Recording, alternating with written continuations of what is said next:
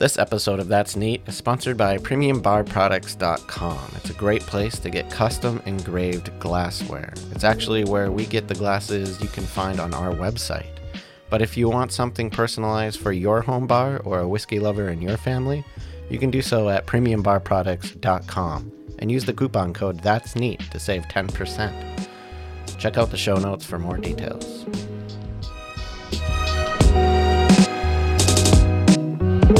And is it just audio? So like I can pick my nose and stuff? Oh yeah, totally. But I will take a screen picture of that and like totally post that on Instagram. Nice. No, there's a lot of nose picking going on here. Got to make sure the nosing how can you experience. nose the whiskey if you don't have a clear passageway? Exactly. Gotta get the pipes clean for that. Let's make sure to include that as part of the method, so when we actually get to that point. Clear it out. A good use is your pinky. I'll add that to the club when I tell people this is how you nose whiskey. Exactly.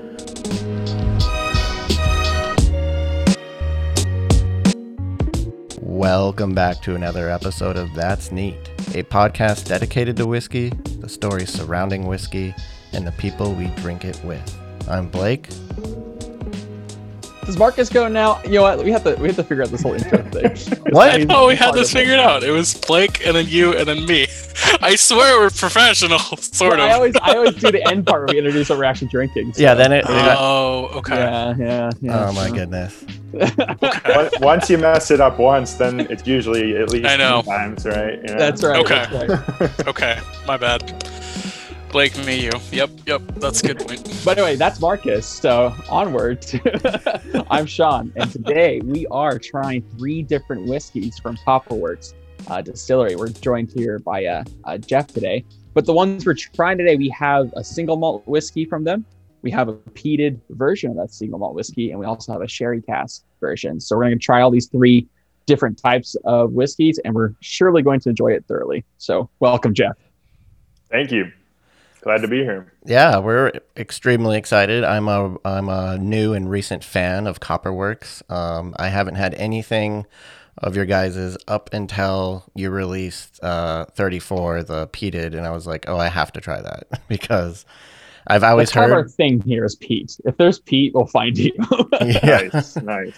Yeah, so that was our first peated release, so I think we got a lot of people's attention with that, and people that are big peat fans took note. Definitely. Yeah. That was me for sure. So, Jeff, what is your role at Copperworks, and what does like a day in the life of Jeff look like over there at Copperworks? Sure. Yeah. So, technically I'm co-owner, vice president, but that is sort of meaningless words. I think of my role as really operating the distillery with my partner, Jason Parker. So the 2 of us are really, making all the day-to-day decisions, all the strategic decisions. We really do it very collaboratively. That said, when it comes to things like sales, marketing, packaging, tasting room, it's probably a little more in my wheelhouse. When it comes to things like, yeast management, fermentation, making decisions like that, that's a little more in his wheelhouse. But when it comes to the production planning, when it comes to the product development, the releases that we do, that's very much a joint effort between the 2 of us. And so, it goes everything from being out there doing the sales to determining what varieties of barley we'll produce in the next year, to, tweaking the packaging with our design partners.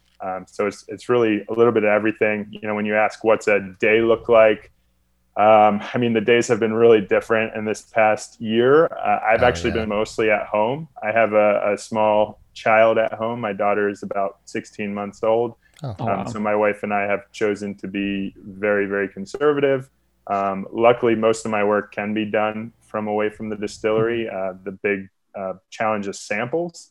But I've been able to, have people drop those off to me and pick them up and vice versa, drop off blend samples that I've created at home. So it's worked out. But, there really is no standard day, which is why it's kind of fun. It can be, blending whiskey. It can be out on sales calls. It can be building sell sheets, being in the tasting room and serving customers. So it really runs the full gamut of possibilities. The joys of being a small business owner. You do everything. Exactly. Yeah. So how long have you guys been doing this for? So we opened our doors October of 2013. Oh, wow. So we were obviously building the distillery for the year and a half before that, and then obviously planning prior to that. We released our first whiskey just like under 3 years beyond that. So in August of 2016, we released our first whiskey. I know this podcast is very whiskey focused. We also make vodka and gin. So that's what we were selling. I was going to ask about that too. Yeah. So, but it's been a lot more fun to have the whiskey available in the last, I guess, 4.5 years now. That's very was the vodka or gin first out the gate, or was it the? Yeah, so we worked on our gin recipe. It was kind of the most important thing to get launched. Vodka's pretty easy. You have to choose what your base is going to be. In our case, we'll talk about for everything is malted barley. Then the gin, of course, you got to dial in the recipe. So that's super important. So once we got that dialed in, we released the vodka and gin and opened the doors. And then we immediately started laying down barrels of whiskey. So, it was October is when we opened. We, I think, filled our first whiskey barrels, or at least our first full size, not R&D whiskey barrels in January. So it's pretty similar timing on that. So just a few months amazing. ago. That's very cool. So your vodka and gin is malted barley base? Yeah. So I guess I can kind of dive into the background and story of kind of why we started, because that's very much related. Please do. Yeah. Yeah. So my partner, Jason, and one of my other partners, Micah, they're brewers by trade. So the whole concept, behind Copperworks is what we put on every bottle. It's from great brewing comes great spirit. So the whole idea is we're brewing really good quality beer using really high quality brewing techniques. We actually do that at Elysian, Fremont, and Pike Brewing. So we're actually using these world-class brewing facilities, and then we bring them in-house, ferment them in our facility, distill them in our facility, and obviously fill the barrels in our facility. So everything we do starts as an unhopped, high-quality beer. So, obviously the whiskey, that makes a lot of sense. When you're thinking of malt whiskey, it's always technically a beer. In our case, it's a little different because it's using, real craft beer equipment. We do a boil, so it's sanitary. We use a fresh brewer's yeast. So it's kind of, instead of just a rough beer, it's an actual, unhopped beer. It's quite fruity and drinkable on its own before it goes into the distill. And then the same process for the base of the vodka, which then becomes the base of our gin. So our vodka is, definitely like a whiskey drinker's vodka. Because it has that like texture, mouthfeel, and sweetness from the barley. It's almost like a really clean new make whiskey. Nice. So it's definitely a fun vodka, but it's still vodka. So. That's wonderful. Oh wow! Yeah, I gotta try that. Yeah, I've never had your vodka or gin before, but I'll have to pick it up. Yeah, give it a shot. So, was whiskey something you guys were always wanting to get to, or is that something that came later on where you're just like, oh, we should probably start doing this? Yeah, it was always the plan to make American single malt whiskey. So the idea was to leverage that brewing experience and bring it to the whiskey world. As you are well aware, and probably your listeners are well aware, the American single malt category is brand new. Obviously some people could argue things about when it actually started, but I think you have on sometime similar to when we'll be on McCarthy's single malt. That was probably the first one that was really made in any quantity. And that was only the 90s when that started. Compare that to Scotch and bourbon, which are hundreds of years old. It's a brand new category. So we saw this opportunity to take that background and apply it to whiskey and be one of the pioneers of that new category. The vodka and gin, honestly, a lot of it's a business and a financial decision. Super happy we did it. Yeah, exactly. You do have to sell something during that aging unless you have tons of funding. But even when you have tons of funding, you always realize that nobody has enough funding to make whiskey. It's a silly business, to be making this product and putting it in barrels and waiting. So it's a and tough waiting. Exactly. So the cool thing about though making especially gin is it's such a cool product for cocktails. So it's really fun to have kind of the whiskey that's more of a sipping product, although it can be used in some classic cocktails as well. But then have the gin, that's fun to place in different bars around the city, when bars are actually open. And allow them to play with that gin and make cocktails. So it's been really cool to have both. And because of the malt base, our gin is very distinctive compared to classic London dry gin. Yeah. Well, I think it's smart to have the variety because people love their different spirits for different reasons, right? So why not have it all? Yeah, I mean, we have some people that only buy our vodka, and to us, we're like, really? That's what you got out of what we're doing? We have more good stock. We have more good things. Yeah. So, but that's fine. I mean, if they like it, I'm happy. Yeah. And, that's what they like. You're getting as long money. as they're paying you, Exactly. There's a shirt that Cocktail Kingdom, who sells a lot of ingredients, tools for bartenders. They have a shirt that says "Vodka pays the bills," and it's in reference to bars that it really does. So many Moscow mules and things like that. But it applies to distilleries too, for sure. Yeah. Yeah. Well, it sounds like from your description of sort of starting with the background of brewing, in mind, that you guys pretty much we're always going to make a single malt. Was there ever any plans early on of, are we going to try and branch out? Are we going to try and make a rye? Are we going to try and make a bourbon? Are we going to do a wheated whiskey, anything like that? Or was it always just sort of like, nope, we're going to do single malt and we're going to do the best one that we can? Yeah, that's an excellent question. So I'll take it in a couple of different directions. So my partner Jason is actually from Kentucky, so he gets that question all the time, right? All of his family is like, "What are you doing?" Yeah, they're like, "What do you mean you're not making bourbon? That seems weird." And then, of course, the market says that too, right? Because people don't know American single malt, especially with our location, which is on the Seattle waterfront. We get people from all over the world. We get people that are super sophisticated and sought us out, but we also get people that are like, what's this? I'll check it out. And they don't even know what a distillery is. They don't even know what that word is.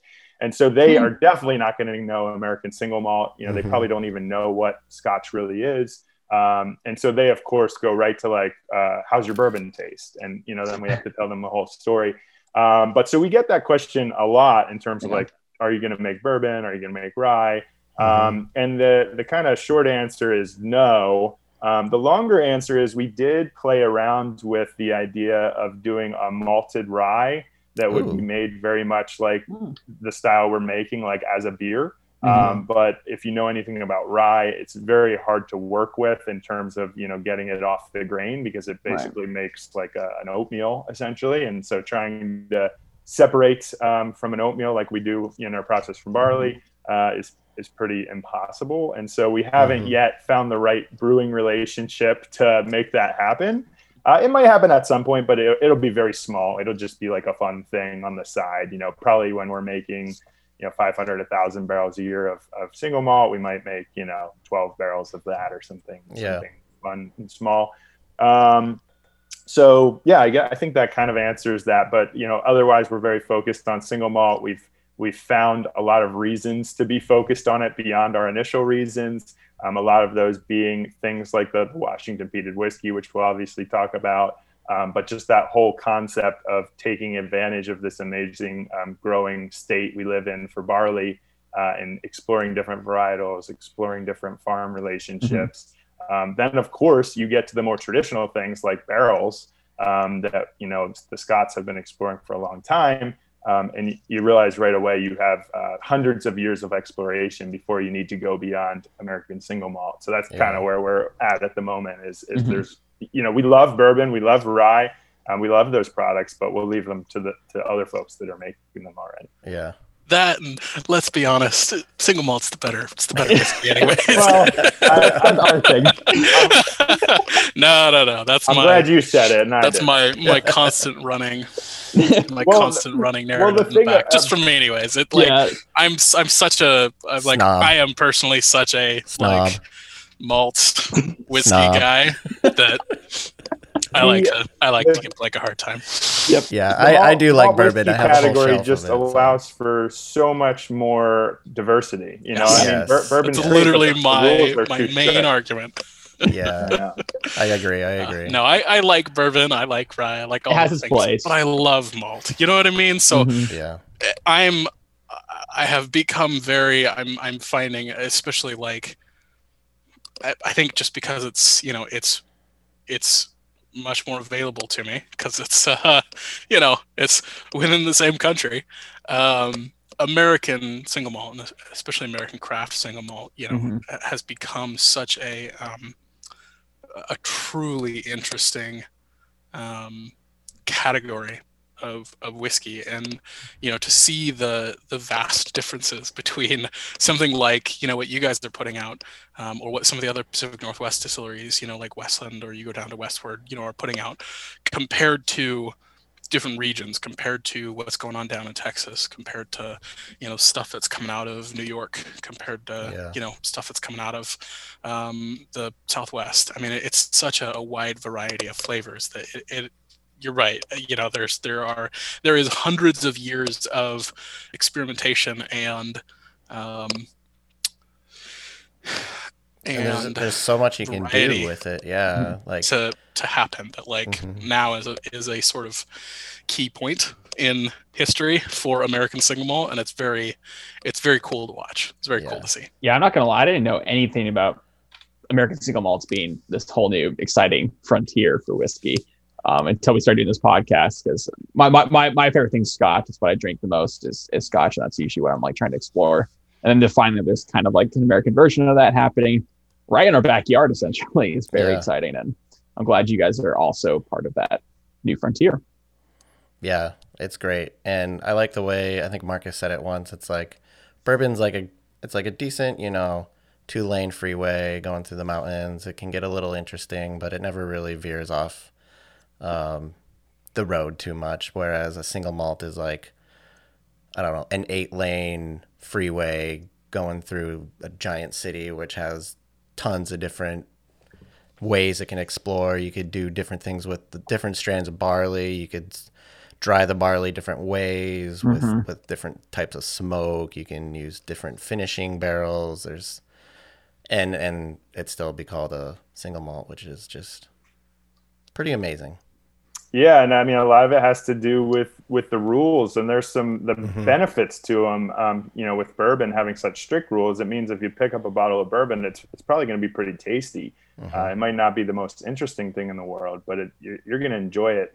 And I think that's also really important as sort of a gateway whiskey for people that may get into single malts later.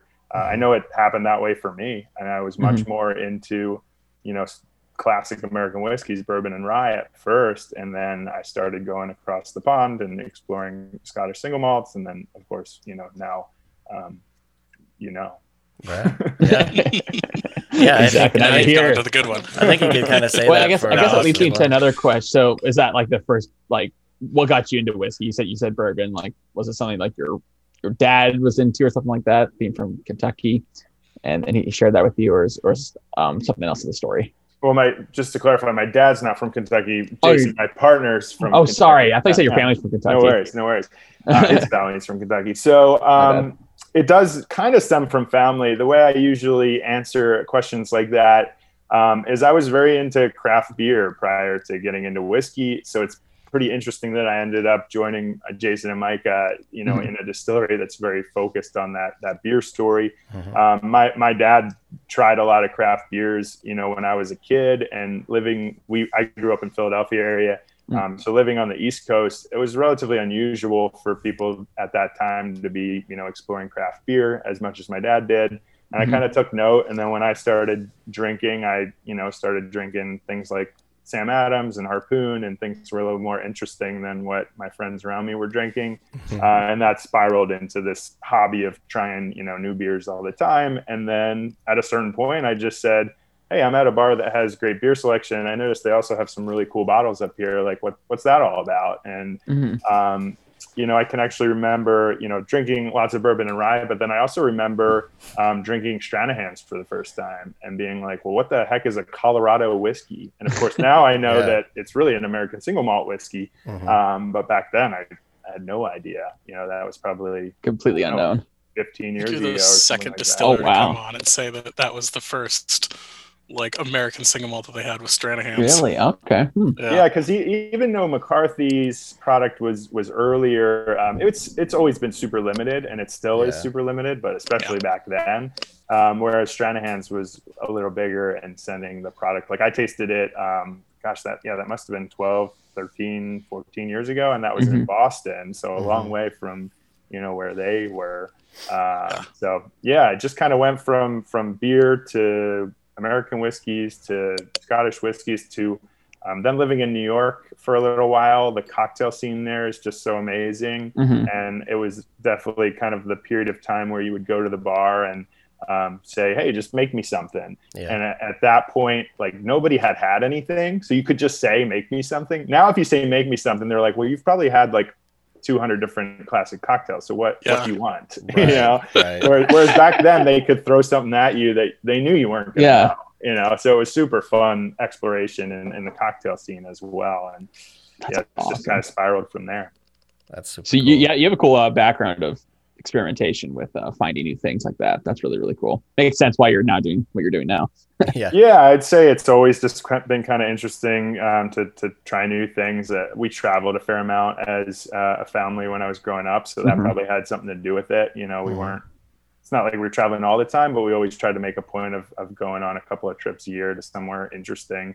Nice. So I think that probably has something to do with it as well. But hard to know. Yeah, definitely. Yeah. No, that's super cool. But speaking of trying new things, maybe we could should we get to it? Jump in this whiskey a little bit. So. Is there an order which you think we should go in? Yeah, Jeff? We should probably go. I don't know. I think I provided you numbers. So we've got release 31, 33, and 34. I think that's probably the way we should go, both in terms of the numbers and in terms of the taste profiles. Okay. So yeah, I'd say we can start with 31, and I don't know if you want to taste it first, or if you want to talk about it first, or both, or we could kind of do both. Why don't, while we're getting our first blush at it, would you mind talking about how you guys release whiskey, because it's a little bit it's a little bit out of the norm. Definitely a good point. Yeah, it's cool for a whiskey nerd, because there's I can collect all the different types, but it's somebody who's at it from outside is curious. Totally, it's cool for whiskey nerds. It's cool for our tasting room, because people that come in who don't know it don't really care. They just buy whatever whiskey we have. It can get really complicated in retail store operations. So we decided pretty early on that we weren't going to try to make exactly the same whiskey every time we blended a batch of whiskey. It just didn't make sense. If we were going to do that, we only make roughly 100 barrels a year. So if we were going to do that, most of the barrels would have to be the same in order to even accomplish that. And we knew that wasn't what we wanted to do. It didn't make a lot of sense to approach a brand new category like American single malt and say, hey, we know exactly what type of barley, we know exactly what type of yeast, we know what type of barrels we should put it in, at what proof, and we know how long it should be aged. That would be very stupid to do, right? Because we don't know, we don't know what Copperworks is about. We don't even know what American single malt is about yet. And so if we don't explore that to some extent, we're never going to know. So what we decided to do is we called them releases instead. So the idea is a release is going to be different, whereas a batch you can think of as sort of the same over and over again. Right. So every time we are approaching running out of a standard release of whiskey, we start working on the next one. So we look at, every barrel that we have that we think has potential to be part of that release. We taste them, we give ratings, we make notes. And then when we get closer, we start to think about, well, what one should we use for this release? Should we have these 4 barrels serving as a base, and then add this one for, some fruit notes, add this one for some floral notes, and, literally treating every one as kind of a unique thing that we're going to put out into the world. kind of offering our best whiskey at that moment of time. And it's been super fun. It's been super fun for us. It's been super fun for people who have been following us and enjoying our whiskey. We also have special releases. So we'll have, sometimes the release numbers will be a single cask, like release 33 that you guys are going to be tasting. Sometimes there'll be multiple casks that are special, like the Washington Peated that you're going to be tasting. You can basically see, I'll show you guys. I know we're on the radio. But the red labels are the special releases. The white labels are the standard releases. Oh, okay. Yeah. So standard releases typically about once a quarter. Special releases, no particular time frame. It's just when we have something special that's ready to roll, we put it out there. What we try to do with the standard release is put it into at least a general flavor profile. So I tend to say they're anywhere from 0 to 20% difference in flavor profile. Whereas with the special releases, they can be whatever we want them to. The sherry cask is totally outside of the flavor profile of our standard releases. Can't wait. Basically, another way I put it is like if you have a bar that's making a Manhattan with our whiskey, if you were to get the next standard release, they'd still be happy. They wouldn't be like, oh, this doesn't work with the vermouth I picked or the bitters I picked. It's like generally the same flavor profiles. Yeah, it's quite a bit different, but it's not so far off that, it's going to make you say, oh, I don't want that anymore. I like the old I think one. that's exciting, though. I feel like that, like, every time it's going to be slightly different and something new, which is it's very unique. Exciting for us, and seems to work with customers so far. It does get a little bit harder when we get further from home because we can't tell that story as well. But hopefully things like this help us tell that story to more people being on podcast. Make sure we get everybody to listen to this episode. Yeah, exactly. If we could just get the entire world population to listen to this, that'd be great. on it, Jeff. We'll get to it. And if you could have them listen 3 times, because we find they don't really get it until the until they've heard it, several times. They can pick up all the notes. It is a totally different way of doing it, but yeah. Go ahead, Marcus. Sorry. Yeah. No, I was just gonna say, and it really is like, it really is something that is, like, I love it. You know what I mean? Like, I love the whole idea of it, of, exactly right. Every single one isn't going to be exactly the same, and let's focus much more on, okay, this is a really good, like, here's what we were trying to do. Like, here's what it is. Like, okay, this is this is this type of malt that we did for this one. This is this type of barley that we did for this one. We did these ones at this barrels. We did these ones, this type of barrel. Like, I love that sort of experimentation. And I've had, I've got 21, 23, 25. 30 and 31 in the cabinet. And I think the only one that I have fanboy. So this release 31 we're currently nosing, I am getting tons of butterscotch personally. Oh yeah. Which is great. Orange and cream, like a creamsicle is what I'm getting on. Yeah. Yeah, I was going to say like some orange zest in there. There's a little bit of waffle. I can already tell just by smelling this that this would be a whiskey I'd already share with someone. I guess we talk about this all the time. People that like are bad about or like are worried about like getting a campfire burn in their mouths, like Lefroy type of sensation. They hate that. I probably start off with something like this. Like, don't worry, this will give you a bit more of a sweeter tone, fruitier tone. Yeah, and great.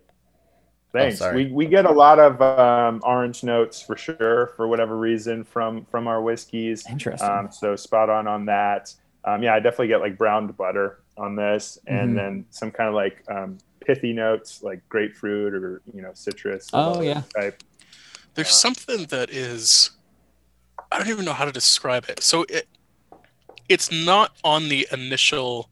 It is. It's like the after. If you smell. So it's if you stick your nose in a little bit too far on the initial, there's something that hits you and it is gone immediately. And it's not a normal note. It's an almost. I'm gonna taste it. Let's see what happens. Is it? I don't know what you're pointing at. I'm kind of. I know like there's. It's like an herbal note, but not herbal in the way that you get with like it's not herbal in the way that you get with ryes and with it. I mean herbal in like It's almost like a tea, like jasmine. like herbs and spices. Like it's like a savory herb. There's something. Oh. We sometimes get like sage On so quickly. For sure, and then sometimes we get things we kind of describe as like Indian spice, almost like curry-esque. Oh, okay. They're in the savory camp. Yeah. There you go. Yeah. It still has a lot of that classic kind of. I wouldn't say it has the. It has the like what Marcus was saying, kind of like the feeling. beautiful color. Accustomed to it so quickly. Yeah, the Yeah. feeling of like a rye spice, but it's not like a. That's not what it is, but it's like it gives you that same experience on the nose. It's kind of like a classic cinnamon, clove. Almost leaning towards like bay leaves, like not spices, but like spices. Right, If that right. makes any sense. Like not baking spices, like cooking spices. Yeah. We No, had I see. we had a That's good. Belconis single barrel That's that good. was reminding us a lot of like tamarind and like Oh yeah. like I remember that one. biryani, like Indian foods, Yeah. or like fennel candy. I'm kind of in that And it's wheelhouse, like Kind of that. in like an but it- Indian restaurant right now. It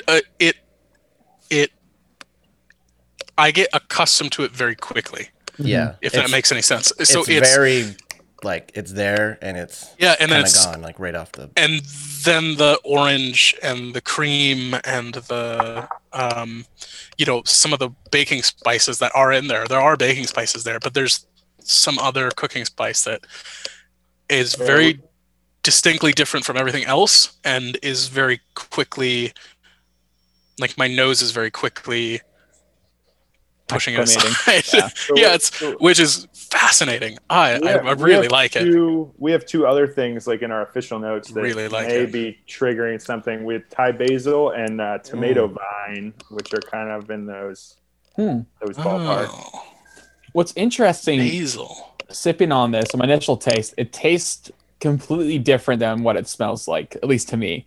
I feel like on the smell I'm getting all the orange and cream, butterscotch type of thing, and then basil. and then the citrus grapefruit's what I get on the taste, and a bit of honey too. I get a nice like finish. Like there's a bit of zest. There's a bit of peppery, like effervescence almost on the finish. I really like that. Yeah, one of the nice things is sometimes our whiskeys can be quite sweet, but then the finish is typically a little more like spicy, a little more crisp, so it doesn't get cloying. To Once it gets like this poured up my throat for Yeah. all the listeners, I'm pointing out my Back of the throat. tongue, top of the throat. That's where the spice is kicking in for me. Is right at the end there as it goes down. And I really appreciate that you Great. guys don't bring the proof down to the floor. It really seems like you guys Oh, thank you for that. are doing proof for flavor, and you kind of get that, and it's probably the proof that's doing it, and the fullness and richness. It gives you kind of like that American whiskey, like that Kentucky hug. You get that warming feeling. I really love it when you get that from a whiskey. And I'm loving that the color of this looks so much like that mosquito that was in Jurassic Park and the sap.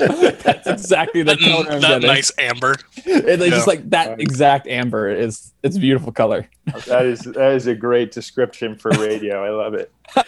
It's our what is that, Scalt Malt Whiskey Society descriptions. Yeah. It's like A color of a mosquito in Jurassic Park. Yeah. that's right. Whiskey tasting for Jurassic me. Park amber. The proof is an interesting conversation. At first, we very much considered every release as a unique thing as it is, and we would taste different proofs. What we found is we've settled somewhat around 100 proof for most of our releases, gotcha. give or take a bit. But yeah, it's kind of, and I say this a lot of times, it's kind of an idiot choice. We're on the waterfront in Seattle. Imagine how much more whiskey we could sell if we had like a 40% release. Right. People would be like, "Oh, this is so easy drinking," give me a case. But that's really not why we signed up for this. But if you want to get into the stormy ocean experience, then you want the higher proof. So there you go. Yeah, there you go. I I love prefer it. that. But we know that as a consumer, you have the ability to take this and drop water into it. Yep. I actually just did that, and I am experiencing almost a spice forward now. If that interesting. Yeah, I don't know why, but yeah.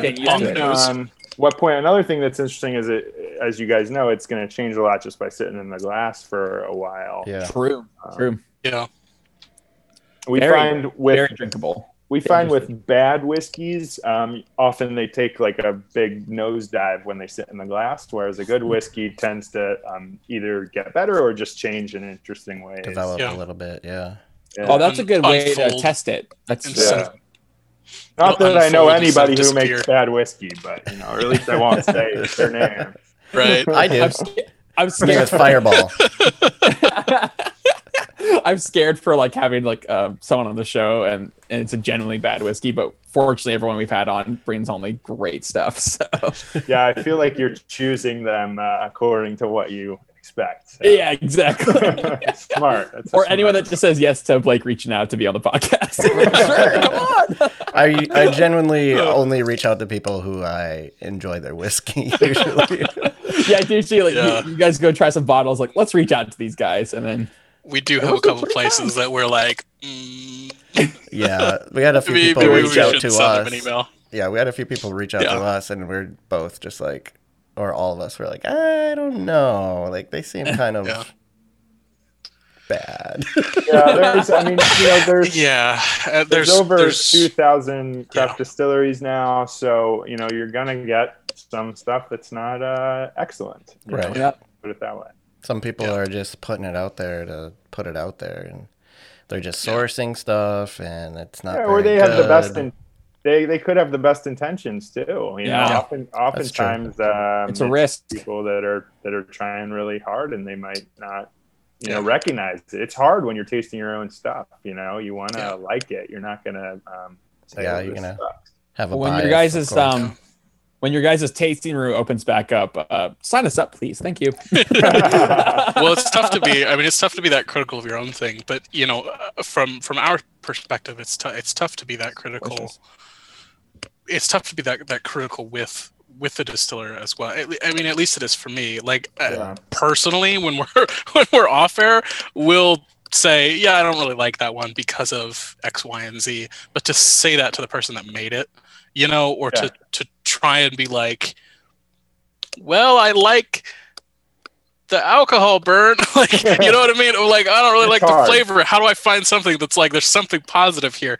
It's one of those things where it's it makes me feel good. We'd rather not put ourselves in that position, but we'd also rather not put the distiller in that position too of, being on as soon as you turn this off, Jeff, we actually don't like your whiskey. No. That's what Marcus is telling us. It's always a challenge, definitely right? Like your guys' whiskey. I visit a lot of distilleries, and I'm on the board of the American Craft Spirits Association. Nice. So the idea is to elevate everybody and make sure everybody's improving, not to demoralize someone. You want more people to have more whiskey. That's And it's hard though, if you're standing in their tasting room and you're tasting their product and you're talking to the person who's put their heart and soul into that, you want to give them honest feedback in a way because they want that, or at least most people do. But you don't want to be too critical in a way that's gonna, slow them down in improving their product. Yep. And sometimes, especially with craft too, it's like I totally understand the need to. Like, I understand the need to put something out. You know what I mean? To be able to have a product, to be able to keep operating. And so sometimes you run into craft stuff that is like there's clearly very good potential here, but it feels a little young. Like it's also like, okay, this should have sat for that 2 years. Well, that's why we made gin, exactly. I'm like, that's why a lot of distilleries make clear spirits first, but that just, it's coming from that position of It- like I'm really trying not to be, because like I can totally see the potential here, and I can see that you're very passionate about it, and that you really want to do this, and I feel like given a couple more years, this could be really good. But as it is right now, like it's not my favorite. Yeah, that said, there's a few distilleries that are like that. Yeah, that said, it's not always just years. Yeah. Unfortunately. So That's I true. mean, there is a lot more to it than Could be the than mash bill, just, could be the barrel, could be exactly. Could be the fermentation. Mhm. Could be the blending. I mean, there's so a many lot of different things. places you can go wrong, and that's why it's not easy to make world-class whiskey. So this release 31 we're drinking now, Jeff, would this be what you guys consider your flagship for Copperworks, or Yeah, not this really? is what we in air quotes would call a standard release. In terms of how your releases work, right? yeah, we haven't really Yeah. It's your pinpointed flagship flavor, a great at least. name for that. It's one of those white label releases, so to speak, where it has that label. So yeah, it's always gonna have quite a bit of sweetness, a lot of citrus notes, typically a little bit of tropical good. fruit, Mhm. fair amount of spice. Obviously, it's going to be focused on the new American oak, so vanillas, caramels. Yeah. Yeah. That's So probably where the butterscotch is coming from, I imagine. I bet. yeah, Okay. that's definitely part of it for sure.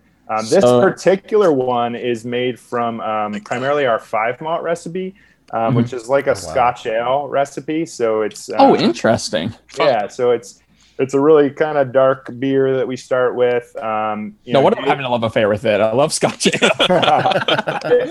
Oh. I didn't mention, I mentioned that Jason and Micah are brewers. Jason was actually the first brewer at Pike Brewing back in 1989. Oh, Okay. interesting. Nice. Cool. Yeah, Wow. so I literally had a can of Kilt Lifter so he was last part night. of developing that recipe and other recipes from Wow. Pike Brewing. So this is kind of with that in mind, and I can say we're not very good at secrets. I'll say that right now. That's totally fine. You might notice Telling that. us.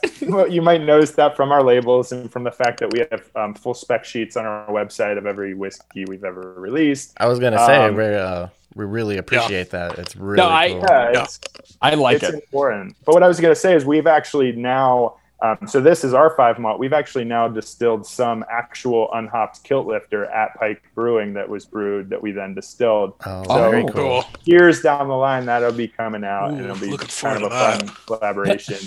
Let us know when that happens. We'll be That is waiting. legitimately one of my favorite beers ever. So awesome. I'm so looking forward to that. Very cool. Yeah, so we, Very cool. we obviously have a really strong relationship with them because of Jason, but also because we're, blocks away from them.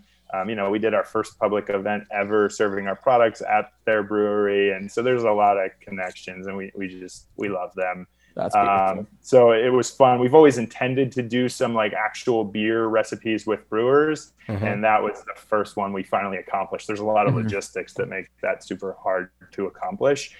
So we were glad to finally have gotten that done with them. So look out for that in the future. Cool. Keep it top secret as you tell the world. Yeah. Shh, don't tell anybody. All right, Nobody will ever know until this comes out. So listeners, we're currently finishing drinking up our the release 31 of Copperworks American Single Malt. So just kind of put a tag on where we are in the Yeah, and episode, just- so Yeah. we can recommend 31. And I'm gonna Try it.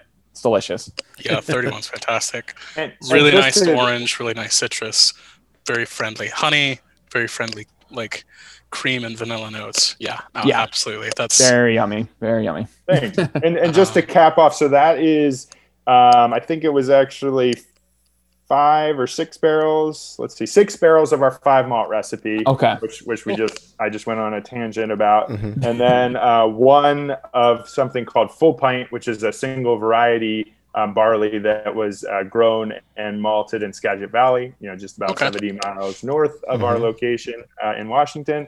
And so that one brought in some of the kind of deeper fruit notes and some kind of differentiation from our normal 5 malt recipe. So we just felt like that 1 barrel kind of rounded things out and gave some depth to the release. And this one is, right on the money at 100 proof. Do you guys then, when you take these different malts, do you distill them all, mix them, then distill them together, or distill them separately? Everything's completely separate. So, the 5 malt is its own recipe. So those malts are combined and made.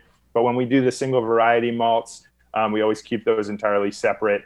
Okay. So we'll brew them separately, ferment them separately, distill them separately, barrel them separately. Oh, wow. And then at the end, we can add them, together, or we can release them on their own.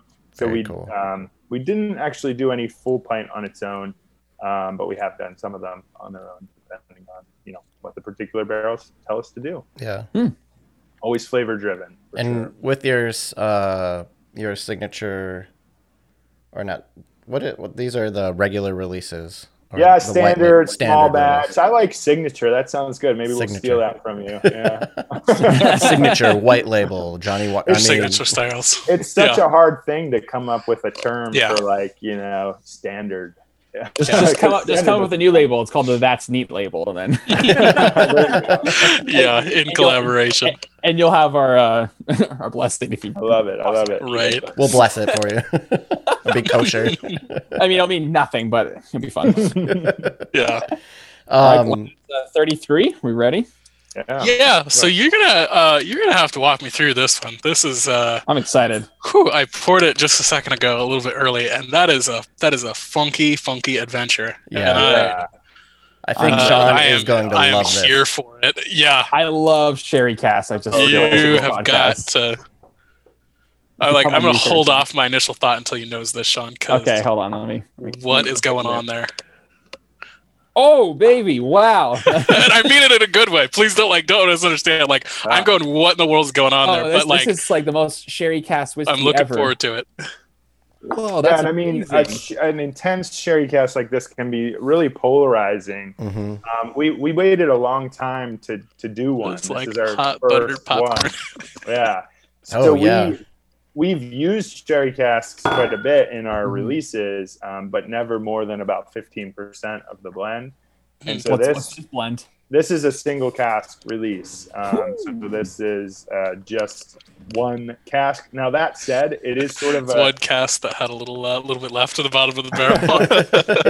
it's sort of a strange barrel because this will really demonstrate how we do nothing for story or marketing. It's always about flavor because it's got the most strange story. So the way we filled this barrel is we put 45 gallons of new make whiskey into the cask. And then we transferred 85 gallons of pale malt that had been aging in a cask. So this one has a little like cognac feel to it as well, but it's very covered up by the sherry. So we didn't actually even put that on the label because we couldn't really fit it. And then those matured together for 30 months. So the statement on the bottle says 30 months, but over 2/3 of it is actually aged for like almost 6 years, I think. Oh, so it's a very convoluted story. Yeah. And, if you read the spec sheet, you can gather that if you spend a couple hours with it, digest it. But is that up on your we'll website? Have to do that. Yeah, that's on the website, and people can look at that. And yeah, just for people that are listening, the spec sheets, they talk about the data from the brew, from each distillation, from each barrel. So it's very, very specific details. And frankly, if there's something missing, just shoot us an email. We'll give it to you. We're not trying to keep secrets. We're trying to make great whiskey and have people enjoy it. So, but they're usually like 3, 4, 5 pages long. Those spec sheets. I love how transparent you are. Yeah. Yeah. Thanks. Yeah, they're not the most beautiful thing because it's so much data. It's but a spec sheet. I love you, Kaya, but Kaya was like trying to get through a steel trap of information. I know that was one of our earlier interviews was with Kaya Whiskey. That was fun. Yeah. Yeah. Good whiskey. It was a good interview, but trying to get information was. They're very secretive, which is also exciting in its own way, for sure. Yeah, I mean, it's interesting. It's definitely not our style. It's not who we are as people. People. Yeah. People sometimes ask, like, why are you so transparent? And I think it's just who we are as people. Like we do the same thing with our personal lives too. It's not like something we decided as a business decision. It's just it's who we are. And we want to share the information. I think we can relate. So yeah, fair enough. I think the average whiskey nerd really appreciates the transparency. Yeah. And I remember reading the notes when this one was released, and I was like, what? Like, that is so weird what they're doing, and I have to try it. But so I'm really excited to try this.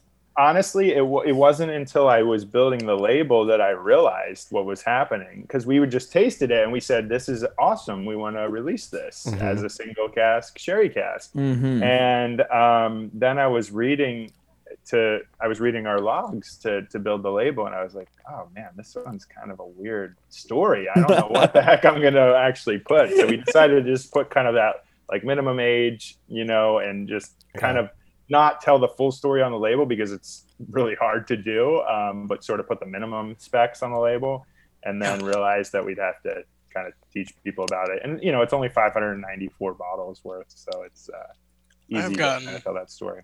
Serious blinders on this one. It's like caramel kettle corn. I've gotten popcorn on whiskeys before. I've gotten,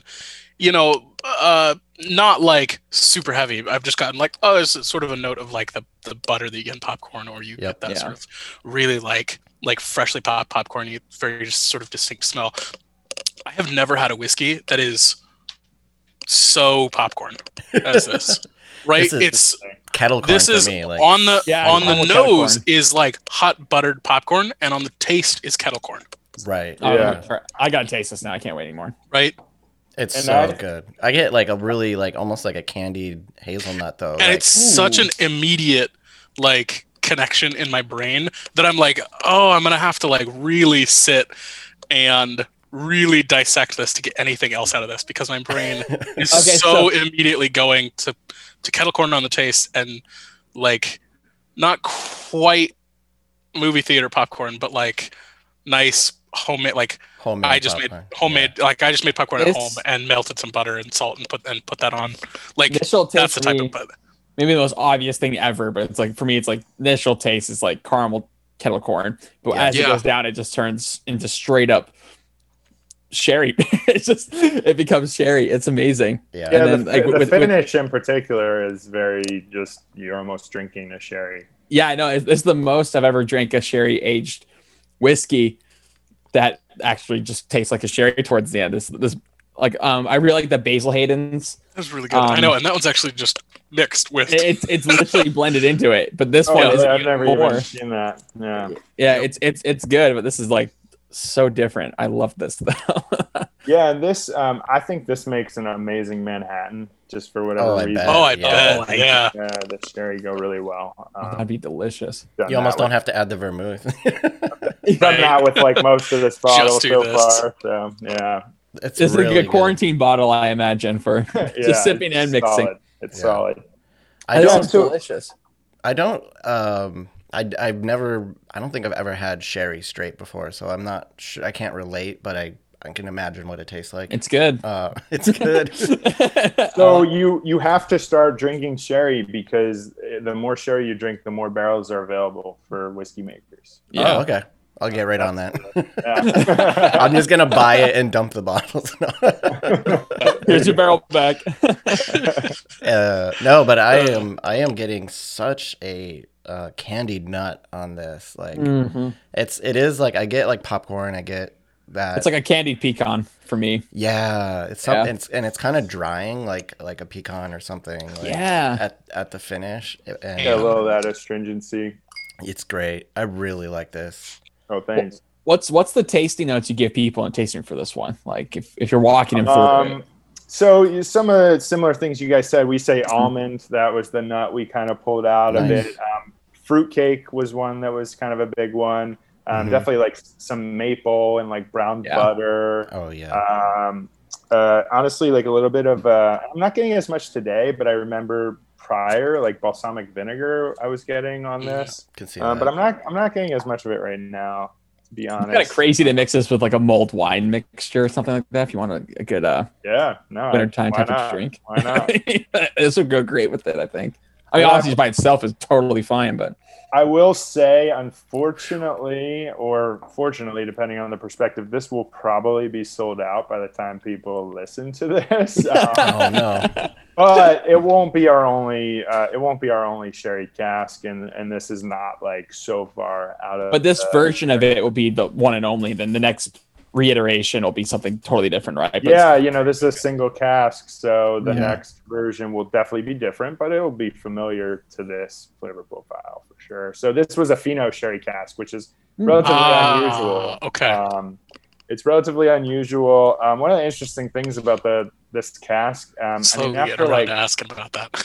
after 30 to 60 days or so, it started tasting like big sherry notes. Like that's all it took to start tasting like that. Yeah, I remember that very. It's bold, and I really like how bold it is. Like it's so. Yeah. I would totally give this as well. Similar to how the Release 31, I'd give it to people that don't like the campfire experience of whiskey. This is like if you want the wine experience. If you're like, say you're wine connoisseur, that's your thing, or sommelier or whatever, and you want to have that type of experience with whiskey, I'd go straight to this.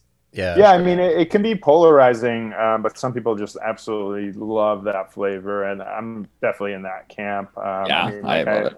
I think when I think about that flavor, I think about the Balvenie has a 15-year single cask Oloroso. Yep. And it's just ridiculous, like cherry bomb. It's kind of it's almost gross, but I like it. It's so bad. It's like walking that tightrope so fine, and then but in the best way, I think. I love those funky adventures.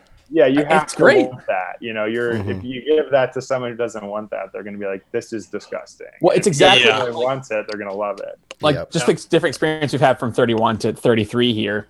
It just shows the range of single malt American whiskey or single malt any whiskey, but it's so much like shows the range within one company. And we haven't even gotten to number 3 which is a whole other there's a whole other thing. Real quick before we get to that one though, just out of curiosity, what led you guys to what led you guys to a Fino sherry as opposed to the more common, right, like a Pedro Jimenez or Oloroso? Because like you were saying, Fino's a lot more it's a lot more rare and single malt. So I think there's a lot of reasons. I mean, one is we've always had this approach of sort of capturing some tradition and innovating at the same time, right? So we're not doing crazy like rapid aging techniques, right? We have very traditional aging techniques, but on the front end, the brewing and fermentation is very much modern. The last 50 years or maybe 150 years, not thousands of years. Harnessing clean fermentation is a very new concept in the general scheme of the world. So we've always had this kind of blend of like innovative techniques, but also harnessing tradition. If you've seen our stills, they're very traditional. They're Forsyths from Scotland. So there's nothing weird about those, very traditional single malts. But the brewing's very different. The aging is both. So we've kind of combined the new world of, new American oak. For a lot of reasons. One, it gets aging flavors faster. Two, we love those flavors because they're very, American whiskey in nature. But then, we wanted to play around with sherry casks. And one of the things we thought about with sherry casks is, well, our whiskey's already quite sweet because we're using a real beer yeast. So there's a lot more sweetness coming through than a typical dry single malt fermentation from Scotland. So we didn't want to overpower it with, notes of sweetness certainly not from PX. Probably not even some of the richness of Oloroso, although we do use quite a bit of those barrels as well. But we figured we should try some Fino because it's a drier style of sherry. So that's not going to be, too cloying when it comes to, pairing up with our already sort of sweet whiskey. So that was what kind of led us there. Jason actually took a personal trip to Portugal and Spain. And so while he was there, he kind of met up with some people and sourced some barrels while he was over there. So, that was how we got some of these casks. Some of the early casks, frankly, we got with a relationship with Westland. They were already bringing over a ton of stuff. So we said, hey, can we buy a couple of those barrels when they come over? So it's been various things. But this Fino was based on his trip, and it was based on that idea of trying a drier style of sherry to match up with our whiskey. And I think I'm hearing that you guys think that works. So I'm glad. Oh, yeah. You hear correctly. This is... This is right a whiskey nerd's dream. This is amazing. This is such a funky adventure. It's totally different. I've never had anything like it. I can honestly say that. I can totally see how you say it's polarizing, but I think for the people, I could 100% imagine. I think you get the people that would be like, oh God, this is horrible. What have you done to me? You know what I mean? But like, I can also imagine that same number of people that I know off the top of my head that would be like, oh, this is the most amazing thing that I've ever had. Like this is a very interesting whiskey. I really like this. Thank you so much for setting this. Yeah, Jeff, have you got people saying like, oh, this is just a flavored whiskey? That's what they think it is? No, to be honest, we haven't got as much feedback as we want because of coronavirus. Right. We don't get to talk to people as much. So I can see the real snobby purists being like, this is flavored. I'm like, no, it's not. This is a whole new technique. This is something else. We've gotten a pretty good reaction to this one. It's sold quite quickly for the size of the barrel, so we've been very happy about that. I think it indicates that we should be doing more of them in the future. I tasted a lot of our sherry casks before I even got to a small group to present to the rest of the team, so it wasn't easy. Like it wasn't like all of the sherry casks we have just have these amazing flavors. We have take some time, right? Yeah, it's hard, and you got to catch it at the right time. This one obviously had kind of the weird combination of different whiskeys that went into it 30 months ago. Yeah. So you never know. You can't predict what a barrel is going to do. With the sherry barrels, you get a lot of. I hesitate to even say this because it'll put the wrong thought in people's minds, and then they'll start tasting only that. But you get sulfur notes in sherry, and depending on your sensitivity and depending on the particular barrel, those can be overwhelming. That said, we find a lot of people can very easily ignore them and just pick up the maple and the fruitiness and things like that.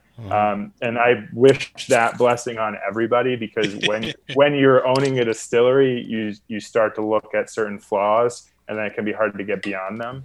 And sometimes you have to remember that that's not who's drinking the whiskey necessarily. Like even connoisseurs are not trying to find flaws. They're trying to enjoy. That's why they're drinking whiskey. And there's someone going into whiskey trying to find flaws, they're doing it wrong. Yeah, honestly, I mean, even in a professional setting, why? It's not fun, and whiskey's supposed to be enjoyable and fun. We're not making this as an academic exercise. You do have to bring some of those sensibilities to it sometimes, but at the end of the day, you need to make things that people are going to have fun with and share and get. I mean, that's why we're doing this podcast, as an excuse to drink whiskey with with our friends and new people like yourself, right? Yeah. That we don't know yet. So it brings all kinds of people together. So totally, it's great. That's the beauty of whiskey. Wow. Man. I just put some water in here too, and and this one, just for those listening, this one's 50% as well. Yeah. So we brought this down a bit, but not too much. I like how sweet it is while still remaining that kick. Yeah. It's not compromised at all by the sherry. It's just, if only amplified. Because of the kind of way we do our fermentation and have those sweet notes coming through, given that we don't have as dry a beer going into the stills, we find our whiskey can present itself at higher strength. So even if you have a cask strength version of Copperworks, it does not have that burn that you would get from like a bourbon, for example, which is nice. It's got a big mouth feel, so it can really stand up to the higher strength. Unfortunately, we don't have a single cask in front of us that's at cask strength, but occasionally we'll do those releases as well. Interesting. Wow, thank you. 32 was actually that. Unfortunately, it sold out very fast. What do you know? Well, so to the listeners, we're just now finishing release 33 of the sherry cask version of Copperworks American Single Malt. Go now. I don't know when this episode will come out, but go to the store now. Find it quickly because it might be gone.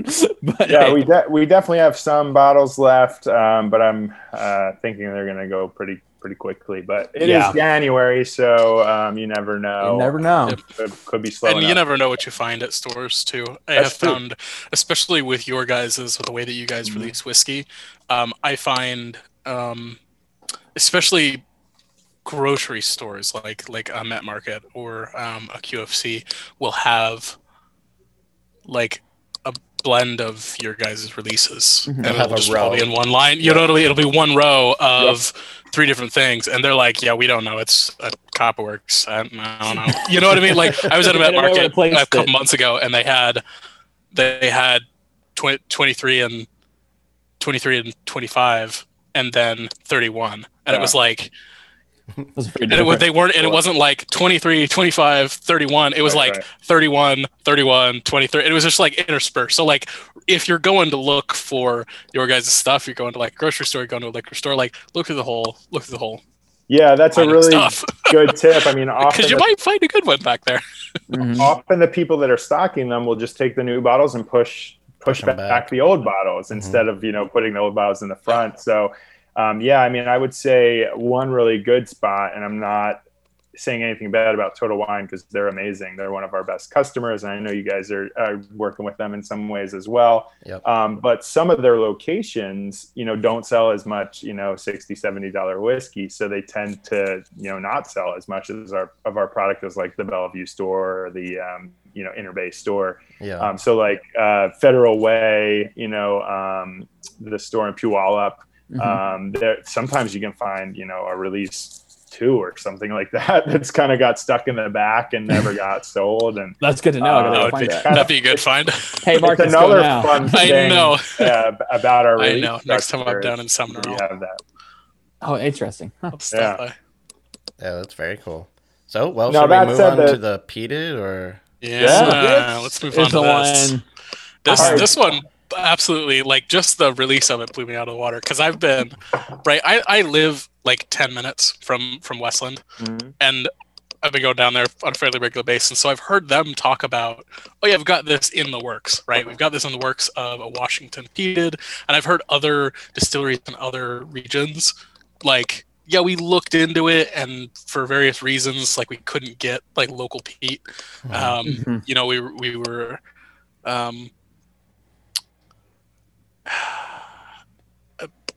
Was just listening to a thing from Balcones, and they were saying that of like, yeah, we looked into trying to get local Texas peat and couldn't get it for various reasons, but Washington has peat available and has it abundantly available enough. Yeah, that you can get it, and so hearing it from other distilleries of like, okay, we've got this in the works, it's coming. Like, I've been super looking forward to this, and then it was like out of nowhere because I just don't quite have the relationship with you guys to have heard about it coming down the pipeline. Right. You know what I mean? Until now. So it was like until now, yeah. So it was like all of a sudden, it was like, oh, dude, Copperworks, like that's amazing. They beat everybody to the punch. That's neat. Yeah, that's neat. So Jeff, how did you? What's the story about like acquiring this Washington peat? For this. Yeah. So first, I love when you say the title of the movie in the movie. So thank you for that's neat. That was super fun. So that family. We got to break that fourth wall. So so this is really a long story, and we didn't necessarily know that we were going to release this in 2020 until of all 2020 years became 2020. Right. So 2020 became this year where we really needed to come up with creative ideas to keep our brand thriving or surviving even in some cases. And we were thinking of all the ways we could do that. And, we've obviously had this in barrels for a long time. This release 34, the barrels are over 4 years old. So it's not like it's a surprise to us that we have this whiskey that we've been tasting for like over 2 years that we've really been enjoying. But one of the things we were attempting to do, to be honest, and this is all our transparency is going to come out here, is we wanted to do this kind of with Westland. They were a big part of this project, so there's no avoiding saying that. And again, we're not the type of company that's going to have that competitive nature where we're going to like pretend like they don't exist, because they do exist, and they're leading this category, and they've leaded some concepts like this peated barley. So they and Skagit Valley Malting worked to create this product. So as you guys said, there's a lot of peat bogs around Washington State. Enormous amounts. Unfortunately, not many of them are available to be commercially harvested from. But there is this one out in Shelton, Washington, on the Olympic Peninsula, that Skagit Valley Malting was able to get access to. And remember that, part of the flavor of this is going to be quite different than a Scottish peat because it's different land, right? I can tell just on the nose right now. Yeah. It's like so I like that's got a heavy cedar. Yeah, cedar, pine, evergreen forward, which is just you don't get that in Scotch peat at all. So totally, I like this is like peat. Walking through a Washington forest. Yeah, it's immediately. This is like obviously it's peat, but it's like so specifically the Northwest. So I love how unique it is. So it's its own thing at the end of the day. Yeah, and that's cool. The whole goal of it, right? I mean, that's our goal as a distillery. I think if you tasted this, even just like our 31, which is a quote standard or a signature release, as we've now developed the name for on this show, that it doesn't taste like anything, right? You can say rye, you can say bourbon, you can say Scotch, and it's sort of somewhere in between all of those things, and that's the idea. Is that's another thing I didn't talk about when you asked about, are we going to make bourbon? Well, it's like, we don't want to make the same thing. We don't want to create something that's already been created. We want to create something new. Mm-hmm. So this project is an incredible, version of that. And, frankly, what those other guys down the street are going to release is going to be totally different. You're going to taste some familiarity, but it's exciting. Yeah. Yeah, it's funny. We have our 5 malt recipe, which we talked about earlier. They have a 5 malt recipe. It's not even close to the same thing. It's very different malts and percentages. Yeah. We just happen to both say that as the name. Honestly, we were going to call ours our Scotch ale recipe, but the TTB said, "Oh no, people will think this is a beer and a Scotch at the same time." It's always weird. Okay, It's like, really, you're going to think by reading this tiny little thing that says 5 malt that they're going to think that is a beer? Okay, when right above it says single malt whiskey, and it's a single malt whiskey. This is a great beer. Chug the whole bottle. Whiskey, that sounds like the TTB. Yeah, so that sounds like something. Unfortunately, the TTB is always trying to protect consumers, but often they prevent us from giving information to the consumer. So it's hard. That said, they're very overworked. They've had the same size staff for 35 years, and if you know what's happened in 35 years ago was fine. Yeah, but we now have, I think, 9,000 breweries, many thousand wineries, 2,000 distilleries. So they're very overworked. So, and they are working on modernizing some things. So they've made some changes, and hopefully one of the modernization things they'll do is recognize American single malt as an actual category. Yeah, they should. Yeah, you guys know this, but I'm sure some of your listeners don't know that it is not a category. It's meaningless to say American single malt, legally speaking. It's essentially just whiskey that you're talking about when you say those words. Good point. Yeah, that's true. But hopefully we're moving towards that with all the producers of it. And of course, there was no reason to before, because like we said earlier, it wasn't being made. Because 20 years ago, there was 2, maybe. Right. All right, so tasting this now, definitely. Let's get to it. Yeah, you're having a campfire in Washington State. That is insane. I've never had anything like this. This is amazing. Yeah, it's really cool. We talk about campfire whiskey. That's such a common term, right, with Scotch. But of course, you're thinking obviously you're in the Scottish Highlands and it's windy and it's that type of, environment where this is so that cedar still coming through very strong. Yeah, cedar for sure is a big note on this. This is amazing. Wow, this is the most different peat experience I've ever had. And it's in new oak too, right? Which you don't normally think with peated whiskey. I mean, true. There are a few examples, but not very many. That's not a thing. So it's already different in that perspective. Yeah. But then the peat is very different as well, and the process too. I mean, they're not using the same process that Skagit Valley Malting. And remember, this is the first attempt that they did. So this is the beginning of the story. Mm-hmm. They were very smart in their approach. They didn't want to go overboard. They didn't want to end up with, kind of burnt, acrid notes. They wanted to kind of build up to that. So you can definitely tell that there's some subtlety here of it's definitely not as smoked as it could be. You know what I mean? And that's not at all to detract from. Yeah, that's not at all to say that it's it's too mild or something. It's not weaker at all. It is definitely there. It's clearly there. It just is. It's also very clearly you could definitely. You could double this and like there's definitely room for growth as far as the amount of smoke and the amount of peat that can be put into this, which is that's exciting because I would love to, man, I'd love to try this if it was like the same amount of peat as goes into like some of like Santa Fe's stuff with some of their mesquite, you know, or you know, like Balcones' brimstone with the scrub oak, where it's like, wow, that's, you know, that is smoked. You know what I mean? Like I would love to see that version of Washington peat of where you sniff it and go, wow, that's peated. You know what I mean?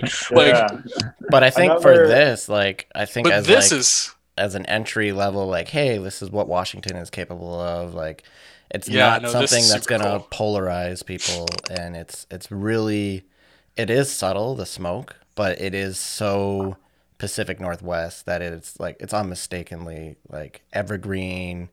Like you're in the woods, it's mossy, but it's also, I get a lot of savory bits on it too, like almost like it's like bacon or like smoked meats. Definitely, yeah, American barbecue kind of now. Yeah. It's on, I went camping, did an overnight backpacking trip to Summit Lake over the summer. Right by, you get a great view of Mount Rainier and see the lake, and this literally smells like that trip because we brought up cuts of Wagyu steak. Nice. And we kind of like luxury backpacking. We're cooking steak in the woods, looking at Mount Rainier. And Thanks I'm for like, the invite. well, this feels. I know, right? Actually, you went there like 2 weeks before I did. Yeah, that's true. That's hilarious. You should have had this whiskey with you, you know? I know. Now I know this whiskey exists. I better go. This better not sell out too fast, Jeff. If it does. Yeah, this is a bigger release. So this was 1,934 bottles. So it'll last a bit. We don't know exactly how long. And this will go into Total Wine most likely. I got a bottle. That was my next question was, are you selling this one at liquor stores, or is this yeah, Blake went and got it like immediately. Yeah, I was really excited. It's basically what turned me into a Copperworks fanboy. I love it. Yeah, you can sign me up on that fan page right now. I have a nice. The price is great. Like, you'd think something like this would be, you know, $100, $120, but you can get this $90 out the door. Like, this is great. Yeah, I mean, we don't like to gouge at all, and sometimes it's probably a mistake. You know, there's probably some things where we should have released them at a higher price point, but you know, we generally have 2 price points for our whiskey. We have the standard and the special. And you know, there might be a day where that changes a bit. There's also a day where we'll have like a true standard release, you know, so we'll have a little tweak in the branding that'll kind of separate these numbered releases from, you know, maybe 1 or 2 regular releases. Oh wow, I was going to have a question. That was one of my questions. Is there a plan to, which is, you know, have a flagship? Yeah, I mean, there definitely is. Well, I don't know if the word is plan, but there's an intention to do it. There's a thought. It's hard because, you know, we get up out of bed and we get excited about all these things, and then we end up looking at our year's production and we've made all these different things, and so you can't really make a standard flagship, whatever signature, whatever word you want to use for that. You can't really do that when you've made 100 to 200 barrels, and you know, you only have 15 that are alike. So until we or currently available to release. Until we increase production or get less interesting, we're gonna probably continue on this route. But we're hoping to increase production. To be honest, our stills can handle a lot more. It's just about the brewing capacity and honestly cash flow, because that's key in this business. So our stills could do 10 times the amount of barrels we're putting out right now. So if we get to that point, you know, then we can do, you know, 500 barrels that are standard, and, you know, 500 barrels that are still exploring all these funky, cool So things. you talked about doing more sherry things. Is there plans to do more peat with Washington peat? Yeah, definitely. So we just filled 14 or 15 barrels of this product, but, you know, a new version of it. Cool. A couple months ago. We still have some of the barrels from this round as well. And the intention is to do the peat at least once a year. And so once for us is about 15 barrels. That's what that means. So Gotcha. One thing people might be interested in is kind of the background of like logistics of a distillery. And one of the big challenges is always like storing liquid and transferring liquid. And it's something that's not thought about, right? You just think about, oh, you have this grain and you mash it, you ferment it, you distill it and you barrel it, and it's fun. Yeah. Put it in a bottle and you're done. It's all magically produced. Yeah, but we do a Scottish style 2-pot distillation, so we have the faints in the process, and when you're making different things, you have different faints, right? So if you're trying to keep everything separate, it's a nightmare. You have all these different faints. For a typical Scottish distillery, they usually don't have anything different, or if they do, it's like peated and unpeated, and so there's just like 2 versions, and so they'll do peated for like a month or 2, and then the rest of the year is unpeated. But for us, every time's different, so we have to really juggle that. So that's one of the reasons it can be hard, is because if we're going to do something, we're typically going to do a 3 fermenter fill run of it. So it's going to be like 14 or 15 barrels for us. Okay. And, like I said, we're only making 100 plus barrels a year. So, we only get so many experiments per year, but we won all those experiments. So we're going to experiment with all those 100 barrels. We're not going to say, oh, well, let's just do 80% of it standard stuff. Right. That's not what we think is the best for the category. Wow. Well, I can only say thank you again for sending us these samples. This is incredible. And you can send some decent samples too. Those are like double. Those are good sized. Those are good sized. So that's I thought I was like, well, should I send them one sample and they can divide it up? And I'm like, no, that's really annoying. Like, why would they want to do that? It's a pandemic, we're used to it. You make it work, but thank you. I appreciate it. Really appreciate it. It gives us enough to kind of sit down and explore it for, not just this session, but future sessions. Yeah, and I know that feeling too. It's fun. Like I did a tasting with Scotch Malt Whiskey Society. Oh, nice! Love those guys. I think it was 1,000 years ago at this point. No, it's probably 3 months ago. 3 months. And it feels like the time has no meaning these days. At some point or another. Whiskey has a very more important role with the pandemic than it used to. Yeah, totally. And so they sent a samples, obviously, so they sent our own sample because we'd have to be able to talk about our own product, but then, from the other producers that were on the line. And I definitely appreciated being able to like taste it later and not just have that one sample. That's really the cool thing about whiskey. We talked about beer and how that started me on this journey. You have a special beer or wine, you got to crack it and drink it. Yep. Whereas with a special whiskey, you get to like enjoy that for years potentially, and share it with friends. And it's such a cool experience. Taste it next to something new that you've got. So it's much better in my mind. Everybody should give up wine and beer and drink only. And drink whiskey. And drink wine and beer finished whiskey. That's the other reason we did the podcast, is this big whiskey movement. Now with American Single Malts doing their thing. We're here for I'm gonna have to try drinking this peated with like a salmon dinner. Oh yeah, smoked salmon. That would go really well. Oh yeah. Ooh, that'd be delicious. This would go great with some fish, some grilled fish. Yeah, and stuff like salmon that can help stand up to it a bit. Yeah. Like, oh man, that's gonna be good. I know. I've been meaning to. And this one's I guess I'm going to pick up some salmon. This one's 52% as well, so it's a little bit higher. This is eight barrels. They're all 100% the peated malt, so it's not blended down or anything. And again, that's partly because it is sort of subtle flavor. It's not as heavy as like an Ardbeg or a Lefroy or something like that.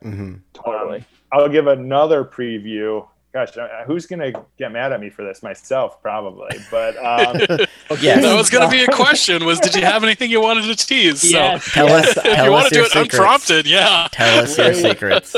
We will gladly. We have 1 barrel, and it was actually part of 2 barrels that went into an Ardbeg cask. So we took the peated of ours and we put it in an Ardbeg cask. So that'll definitely be coming out at some point this year. Very nice. We're about to do an Ardbeg episode after this. Oh, so. Nice. It is definitely there.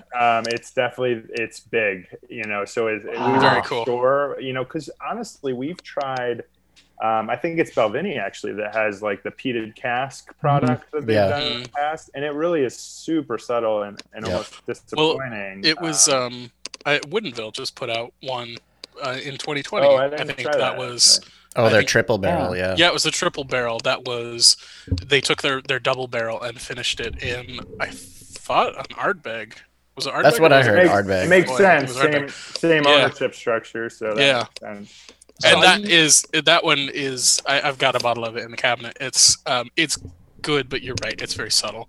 You kind of got to hunt for it. I wonder if there's some blending going on in both of those examples. Maybe. Because what we found is just a few months in that barrel, and it's like huge. So are you taking this Washington Peat and you're gonna combine it in aged Ardbeg cask? Is that correct? So we took part of 2 barrels of these and put in the Ardbeg cask, so it's sort of like a double peat, if you will. It's like a peat blend, which is a whole other ball game of so it's subcategories. It's gonna definitely be for the people like you guys who are like, we love peat, we need some more. We like 34, but give us some more. Do you want to come on another episode and we'll talk about that one when it comes out? Oh yeah, just tack me on the end of one of them.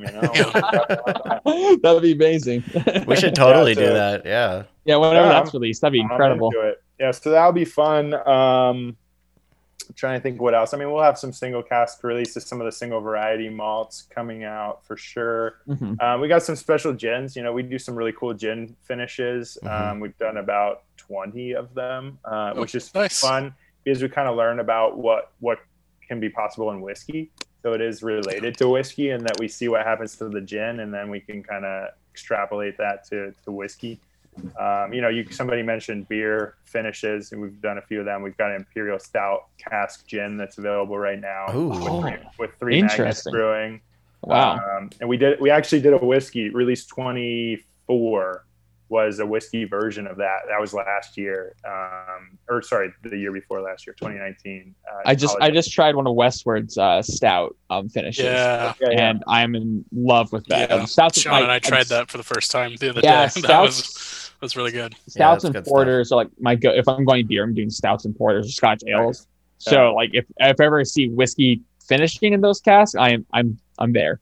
Yeah, I want to try that. I actually haven't tried theirs yet. I need to definitely try. Oh, you'll like it, Jeff. It's good. I love them.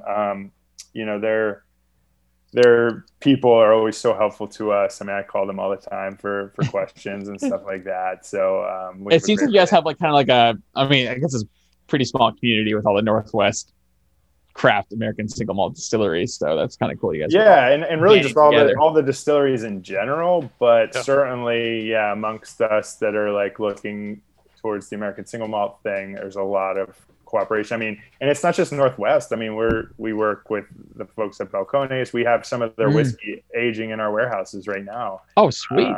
We're doing some like kind of climate experiments. They're probably Marcus is really going to be looking forward to that.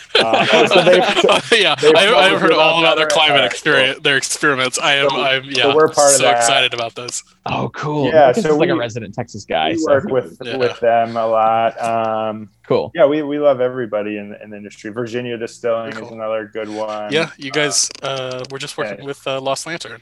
We were just talking to Lost Lantern a couple weeks ago too. You mentioned Santa Fe. I mean, I talk to Colin every week pretty much. That's awesome. And Lost Lantern is really cool. I mean, we're gonna be doing another version of that. Vatted malt. Vatted number 2. So that'll be fun. That was like honestly one of the most fun things we've ever done. We met in Denver and we literally just tasted everybody's whiskey and put them together, and everybody was thinking we're gonna do 1 barrel, and Christian from Westward was like, let's do all of them. And it was like, oh yeah, this is it. That's a brilliant idea. Why the hell not? I was like, this guy can make whiskey and sell it. He's brilliant. Fantastic. But I mean, that whole group is amazing, and Adam and Nora are amazing. They're really cool. When they first reached out, you always get these kind of like cold emails and you don't know what to expect. But, he had the Whiskey Advocate thing. She was at Astor Wine and Spirits. You're like, well, I know those things and they're awesome. So like, let's chat with them. And they stopped in and we hung out with them for a couple hours and Mm-hmm. had them taste some whiskeys. And then it's just gotten better since then. I mean, it was great at the beginning, and it's just gotten even better. They're super professional about the way they like started everything and shipped things and got it blended. And it's just been awesome. I think it's so good for like this new movement of like independent bottlers in the US. And they're going to be a huge part of that. Yeah, I'm really excited for them. We have our episode with them coming out soon too, and nice. Really, yeah. I'm gonna name it. Keep an eye on Lost Lantern, like just because they're gonna be able to expose, or not just expose, but just like bring forward like so many smaller distilleries that people wouldn't have normally been able to get, because a lot of them are local releases, distillery only type releases, and they're gonna make Iron Root available for people up here, which is well, they sold did out immediately. Let me rephrase that. They did make it available. Yeah, they did make it available. No, that sold out immediately, and then they did I got lucky and actually caught a bottle of their Iron Root. Nice. And it was really funny because Iron Root posted on their Instagram when it went on sale, and it was like 2 hours later that they posted, and they were like, correction, it is sold out. You can't get it anymore. And then Lost Lantern posted on their Instagram of like, yes, it's sold out. However, we sent like 2 cases over to Sealbox, and you can get it up there, like in a week and a half or something like that. So then it was like, I had it on my calendar. I was like, okay, I gotta, get up early. I mean, we're a good example. Try and get a bottle of it too. Is like, we're only really available in Washington, and so for you guys that's easy. But for the rest of the country, it's not so easy, and they're going to bring us to the rest of the country and Scotch Malt Whiskey Societies to some extent as well. And that's so cool. Some of these other partners. So yeah, it's been fun for sure. And it's just fun because all the people behind those things are like you guys. They love whiskey, so it's like fun to do. It's fun to hang out and chat and taste and learn from each other and things like that. Yeah. I guess for our listeners, we covered a lot of things. Right now, we just finished just to remind everyone that this is the peated version of the American Single Malt Whiskey from Copperworks, release 34. So look out for that bottle. This is if you want a Washington version of a peated whiskey. Peat. This is the way to go. This is different. If you like peat, please try it. Yeah, and this one is available and will be available directly, but also in Total Wine and some other outlets. Wow. And we can ship via our online store to a bunch of places. So if people are listening from further away, check it out. We may have an option for you. That's amazing. That's neat. Okay, the joke's old. We've always called the show That's Pete. Yeah, that's Pete. We're gonna officially change the podcast name to That's Pete. We keep saying there's so much Pete on here. It seems like every episode. We were joking. We got to do some Irish whiskey soon just to offset how much Pete we've got it into. Different Irish whiskeys. Do you, with your Ardbeg episode, is that just like friends, or do you have someone from Ardbeg coming on? That's just us. It'll just be us three for that one, but hopefully we'll have Ardbeg on at some point. Yeah, at some point that would be cool. That's Get the goal. So we'll see. Now, Ardbeg, please come on the show. We'll gladly whatever you want to talk about. Yeah. No, that was just Sean got a bottle of Wee Beastie, and we my parents did an anniversary trip to Oregon. They went to the liquor store there. Like, hey, we got you a bottle, and they came back with this. I was like, oh, thank you. And I texted the guys, okay, we're doing an episode. We have to just to talk about it. Very young stuff. Scotch, 5 years. It's I mean, peated Scotch is, in my mind, always better younger. Which is interesting because I think a lot of people think otherwise. Just generally, like, 25 years, it's got to be better. Well, the general. The general idea when it comes to Scotch, and some of this does hold merit. It's not that it's completely meritless. Is that the older it gets, the better it does. And there's a certain range where that's true, but there's a certain range too where you sort of lose, the flavors that you're going for. And with peat, I get that with peat because the older it gets, the longer it time it has to sort of interact with the wood and to, Mellow that have out. to sort of like mellow out those notes, and so you kind of get it much more subdued and much more mild. Yeah, I mean, age is not meritless in general, but it's a one factor of many. And Right. You need to consider many, all the many, factors. many factors. Yeah, I mean, I think the American craft spirits movement is really proving that pretty strongly right now. Frankly, it wasn't 10 years ago. It was proving the opposite 10 years ago. You were seeing a lot of people releasing really bad whiskey for a lot of reasons. But in the last 5 to 7 years, that has flipped on its head. And now you're seeing, 2 to 5 year whiskey that can stand against anything in the world, in my mind, if you choose the right distillery. And, and frankly, there's hundreds of the right distilleries now instead of 3.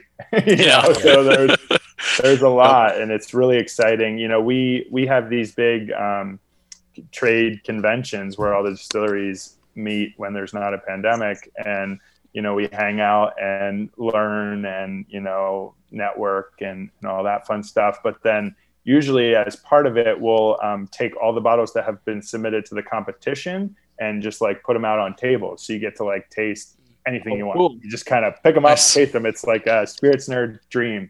Oh, and the first few years of doing that, it was like hit or miss. You were getting like so much gross stuff, but now carry around a spit glass with you. Yeah, but now it like sucks because you can't try it all. You're like, oh man, I really want to try more, but I'm drunk at this point. I cannot walk to the end of the table to get more. We would love to join whatever the next one is. Exactly. I'm like, by that point, we'll start a distillery that releases, just enough to. We do have affiliate memberships, so I'm just saying. Hey, all right, there you go. Let's get us signed up. Yeah, sign us up, man. Cool. Well, Jeff, it's been great. Thank you so much for these samples, the generous samples too, so we can kind of sit and explore these later as well. Mm-hmm. Which we will. Was there anything else you had wanted to discuss or say with it as far as Copperworks goes? I mean, I think we covered most of it. Obviously I said if you want to pick up some bottles, we do have some shipping options online. Right now we're only really available in Washington other than those shipping options. We're a little bit in the Vegas market, so if you're down there, check us out. We're going to be, we're in Canada as well a bit. But yeah, definitely go to our website. Like we've talked about, there's a lot of information, especially those spec sheets if you're a real whiskey nerd. So please check those out. I can't wait until this pandemic is over so we can have people back to the distillery. I want to come see you guys. That'd be I mean, one of our favorite things is giving a tour. Our standard tour is like an hour. Where are you guys located, by the way? Yeah, so we're right on the Seattle waterfront. We're 1250 Alaskan Way. So we're basically directly across the street from the Ferris wheel here in town. So it's very easy. You guys would have been one of the last places I drove by before the pandemic hit because there was a wedding night in Soho I went to. So if people are from out of town and they're visiting Seattle, it's like such an easy spot to visit because we are right downtown. And we love giving tours. Cool. Like we give an hour tour, but it often ends up being like 2 hours. I'm sure a lot like this podcast. Like this episode. We might do. Yeah, we did sort of get to talking, didn't we? Yeah, and that's what it's all about. We love sharing our story and what we do, and then of course the products at the end of the tour are great too. So hopefully we'll see a lot of people at the distillery in maybe the second half of this year if things go well. But if not, after that we'll be around. We're gonna do our best to be around. It'll be one of the celebratory things we do when COVID's finally gone. Love it. It's a beautiful distillery. I've only gotten to see glimpses of it because of picking up bottles or these samples I picked up from you guys. And yeah. Picking up bottles and Instagram lives. Yeah. Oh yeah, your Instagram lives are great. Yeah. What's your guys' Instagram handle? We're Copperworks Dist on pretty much all the social media. So Copperworks DIST.